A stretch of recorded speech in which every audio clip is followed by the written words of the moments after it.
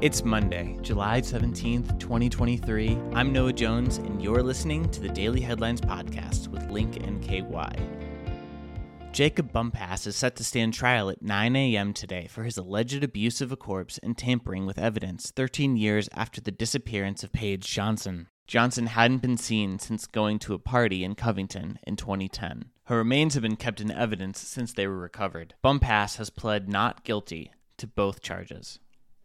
A group of Kenton County mayors met for their monthly meeting to discuss a new medical marijuana law for use in connection with cancer, chronic pain, and seizure disorders, among other conditions. Senate Bill 47 enables the regulation of medical marijuana throughout the Commonwealth of Kentucky and established the administration of such regulation under the state cabinet for health and family services. Kentucky is responsible for issuing certifications to businesses and professionals to grow, sell, and prescribe cannabis. However, the bill establishes the processes are up to cities and counties to allow and regulate cannabis for medical purposes. The next mayoral meeting will take place August 19th at the City of Ludlow's general offices on Elm Street.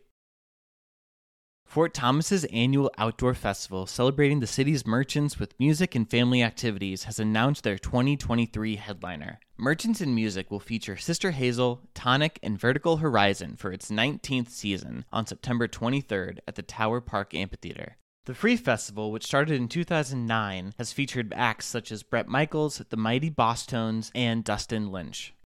Two local nonprofits, the Devu Good Foundation and the Coalition for Transit and Sustainable Development of Greater Cincinnati, will host a public hearing relating to the 4th Street Bridge on August 10th at 7 p.m., located at Trinity Episcopal Church in Covington. The hearing will focus on the upcoming 4th Street Bridge replacement project, which will see new construction of a new bridge connecting Covington and Newport on 4th Street across the Licking River.